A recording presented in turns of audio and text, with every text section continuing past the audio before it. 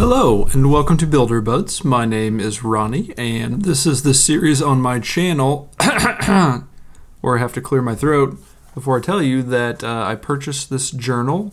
Chad Littlefield came up with this. It's all about asking powerful questions. It's a guided journal. This will be the second entry.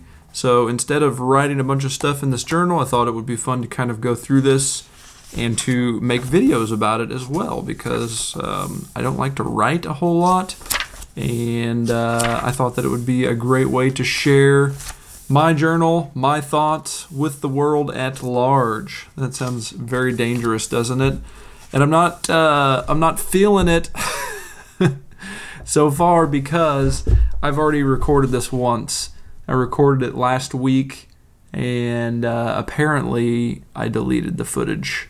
And I think it was another 15-minute or so video, so that's a bummer.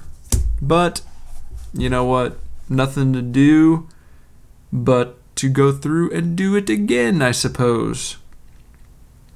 Okay. Positivity. Let's go.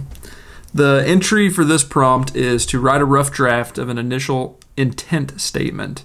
Don't worry about getting it right. This is just a start. So what is an intent statement? An intent statement has us consider the future. We're going to travel through a series of questions that pull that future into the present moment. We begin by creating an initial intent statement. The root word of intent is intendere, from Latin, meaning to stretch. When you make an intention, you are inviting yourself and others to stretch, to grow, and evolve towards something greater, towards something purposeful. An initial statement expresses what you're aiming for, what your purpose is, or what you plan to achieve. Notice that the statement does not include plans for how you are going to achieve your goal. That comes later. When completed, a powerful intent statement will answer questions like, what are we aiming to achieve? What is the overall picture that needs to be clear for us to fully leverage our investment of time? And how can individuals be accountable for the whole team? So I have actually gone through the paces of writing down some different things for this one, and I will go through that with you now. Maybe I can do it a little bit quicker than originally that I did, but we'll see. What are we aiming to achieve? What do I want in my life? What I want in my life, the first thing that came to my mind was financial freedom. I think that finances are something that will keep you from doing the things that you ultimately really want to do. And I'm very fortunate that I came across Mr. Dave Ramsey, and he talked about how you should not have hardly any debt. You should have no debt, actually, is what he says. And I have done my best to start to trend towards that lifestyle. So in my life, to help work towards that, I paid off my student loans. I paid off my car loan. I paid off major house repairs that I had to do in just 1 year.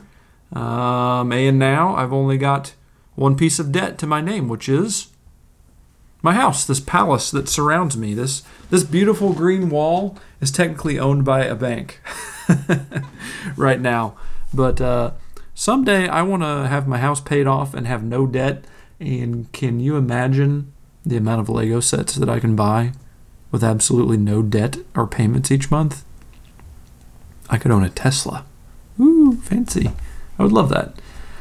But, then again, that's probably not the right thinking. You'll wind up in debt, but I want financial freedom. I would love to achieve that at some point in my life, like very soon. I refinanced the loan on my house from a 30-year fixed interest rate, 5% interest rate mortgage. I think that started maybe 7 years ago, and I just refinanced it last March to a 3.25 15-year mortgage that I pay additional principal on every single month. So hopefully, maybe within 10 years, I'll have this palace paid off and I'll have no debt to my name. So by the time I'm 47, because I'm 37 now, had to do some quick math there. By the time I'm 47, debt-free, that sounds pretty good to me, because I'll still have probably 15 or so years left of actual working, and that could be 15 years of everything that I make just goes into a savings account, setting me up for the ultimate retirement. Yee. Okay, I'm not doing any cuts in this. I'm not editing anything, so beware of that. So you're going to see me rubbing my nose and all of that stuff and things and such. The next thing I want to achieve, meaningful and fulfilling work. I really love my job right now. I'm fulfilled by it. I'm pretty good at it, I think. People say that, hey, Ronnie, you're good at technology integration training. Thank you for that. So I'm like, I guess I'm good at it. I enjoy it. It pays the bills and then some. It allows me to live a very comfortable lifestyle. So I would like to not screw that up. My position is not something like if I were working in a school district, the school district gets money to pay for salaries. That doesn't happen where I'm working. I have to be able to kind of fund my own salary, and I do that in a variety of different ways, whether it's training, whether it's subscriptions to the website that I've developed. But so far, so good, and I'll just need to keep evolving with that, but I want to continue to have fulfillment at work and to feel like I'm doing something meaningful that helps people, and I think that it is. Last on our list is to have a happy and successful and thriving Beckett. I think he's a happy little dude as it stands right now. I think that when you look at him as a person, is he successful? I would say that he is. He's well fed. He is well loved. He doesn't want for anything in life other than more, which, I mean, we could probably work on that a little bit more. But I want him to have the world, so I'm not going to apologize too much about spoiling my kid. He's the only one I've got, and I'm gonna make sure that he's a good person, that he's a good, decent person, and does good things in life. But for the most part, within reason, I don't want him to want for anything. So I want him to be happy. We'll push and encourage him to do the things that he enjoys doing, not the things that are going to make him rich, because he'll be a rich man just if he's doing a career that he loves, that he feels like every day he wakes up and he goes to work, but he doesn't really go to work. And so it's kind of like what I do. It's like, they pay me to do this? That's cool. I get paid to do this. And I want the same thing for him. The next kind of set of questions is, what is the overall picture that needs to be clear for us to fully leverage our investment of time? So in order for me to have financial freedom, what I need to be clear is how much money I need to save versus how much money I need to spend. Really looking at that bank account and not just at the total number of dollars that are in my various accounts, but really being intentional about understanding, hey, I spent a lot of money last month on groceries. Do I really need to have the finest cuts of meat? I do. I like the fine cut. I say that, but I'm kind of a cheapskate too when it comes to all aspects of life. Really, I don't need the Wagyu A5 brisket. I'll buy the choice brisket, and if you put enough smoke and time and intention on anything, it's going to turn out tasty. So I just need to be more intentional about how much money I'm saving. Because some months I will just set out and I'll set aside $500 into the savings account right from the get-go. That way it's just not in my checking account and I don't spend it. But then my issue there is whenever I get to the end of the month and maybe I've got a little bit extra left over, a lot of times I'll just carry that over or wind up spending it. So I think what I'm going to do is at the end of the month, I'm just going to have the mindset the whole time of you don't need to spend all the money. You don't need to spend all the money. And then at the end of the month, whatever is left over, whenever I get paid, whatever's above whatever I get paid is just going to go right into the savings account. And we'll see how that goes. Maybe some months it'll be more than others. I mean, I'm sure that it's going to fluctuate a little bit, but it would be nice. I remember whenever I first refinanced my house, like those couple of months before that, I was putting an extra $1,000 towards my principal, my house principal. So that was in addition to my house payment. And looking back on that, I'm like, how did I ever afford to do that? And it was because I was intentional and I set that money aside and I had a goal and I stuck to it. I don't want to go that extreme because I had the big house expenditure where I had to do some improvements around here. So the savings account isn't where I would like for it to be. But as soon as I get that savings account where I would like for it to be, maybe I go back into throwing an extra $1,000 a month on my house payment and getting that paid off. By the time I'm 40 or 45 or, somewhere in there, just a little bit sooner. I think that's the kind of thing that I need to really think about, is that every little bit that I put towards paying off my debts is an excellent investment. It's money in my pocket, because 3.25 interest rate over a period of 15 years is thousands and thousands of dollars. And the sooner I can get that paid off, the more money I'm going to save. The second thing, feedback from customers and my bosses. So how can I have meaningful and fulfilling work? The overall picture that needs to happen in my mind is that I need to do a better job of reaching out to my customers and my bosses at Greenbush and asking for feedback. The customers and the bosses are all willing to provide that feedback. I just need to not be afraid to reach out and go and get it.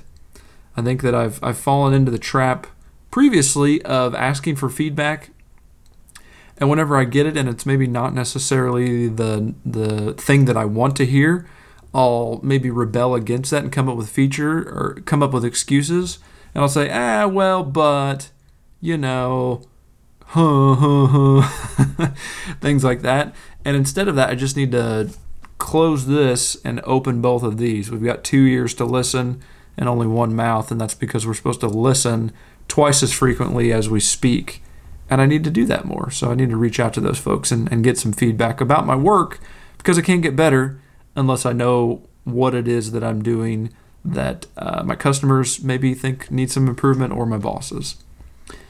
The third part, how can we make Beckett a more happy, successful, and thriving Beckett? Exposure to stuff, talking with him about what he's passionate in, taking him to things that he doesn't necessarily want to go do. If it isn't toy hunting or playing with toys or watching TV, if I ask him if he wants to go and do something, his initial response is always going to be, no, I don't want to do that. But I want to say like 9 times out of 10, if I take him to something, he enjoys it. He has fun. He learns something different.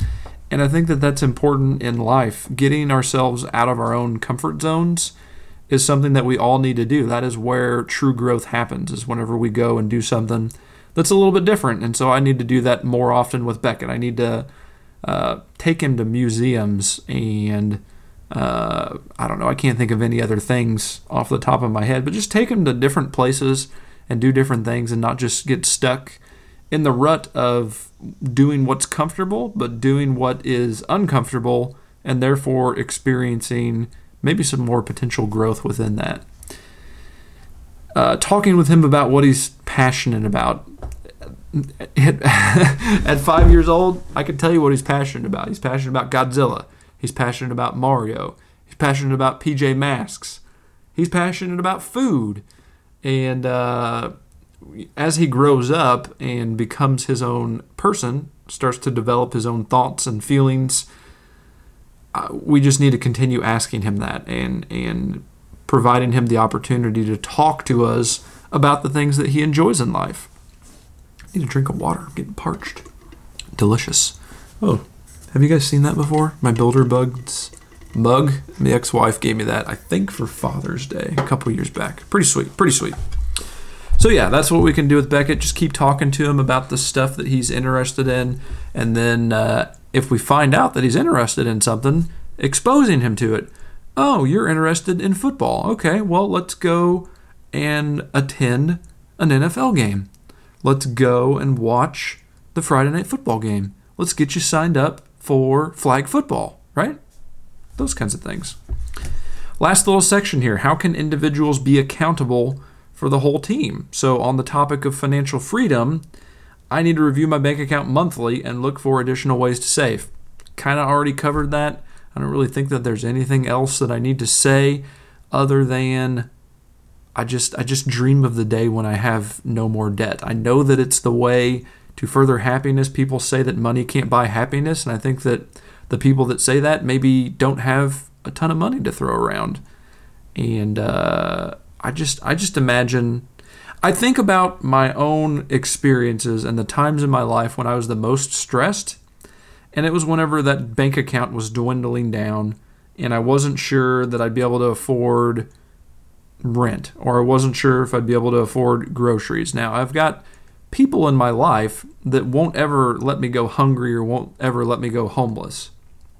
However, there's a point of pride there as well, that you just don't want to rely on other people, especially after you're my age and you've kind of established yourself. It's not a good look to go month to month and to see that bank account drain down and down and down.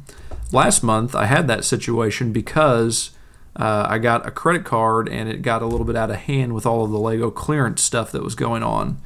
Typically, what I do with my Lego business is whatever money I generate with my Lego business, that's the money that I use to buy. However, with Lego clearance season, sometimes I will go beyond that if I didn't plan accordingly and I didn't have enough money in my PayPal account. If the deals are that good, they only come but twice a year, so I will make an exception. And the trope, is that the right word? The pitfall that I had this year was that I got a Walmart credit card because they were offering an additional 5% back on everything you purchased. I do that year-round on Amazon. I use the Amazon card, and I don't carry a balance. Whatever it is that I spend, I just pay that off, and then I go into the next month and I pocket 5%. So I decided, well, I'll just do that with Walmart. It works really good with Amazon. The problem with that is that I spend more money at Walmart than I do Amazon, and especially with the Lego stuff. I think the last 2 months I've had a $900 bill for my Walmart credit card.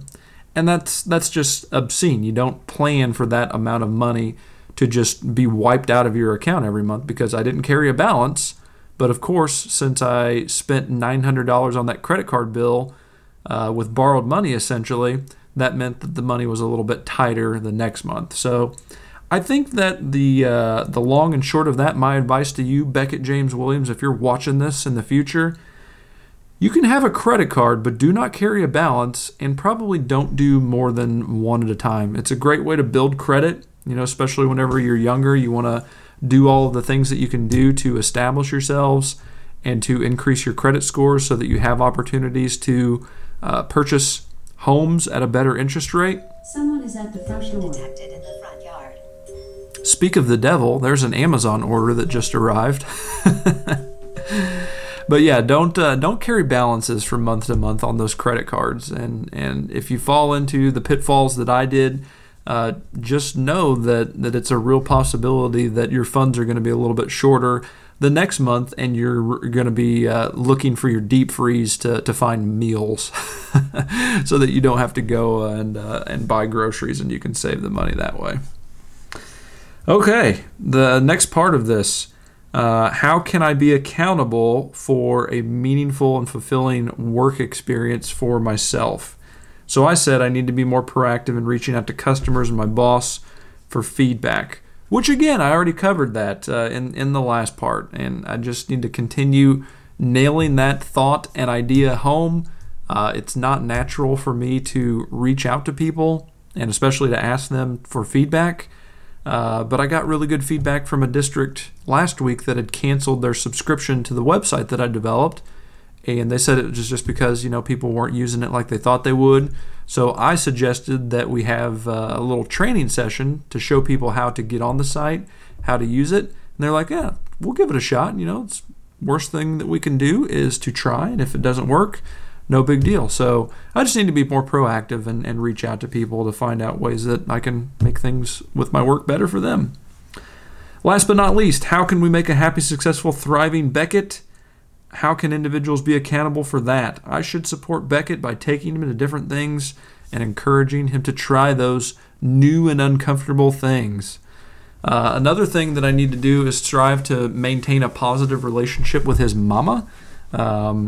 Obviously, at some point within our relationship, things dissolved and they were not copacetic. However, we have always maintained the thought that Beckett above everything else, and we are never going to be the people that dislike each other.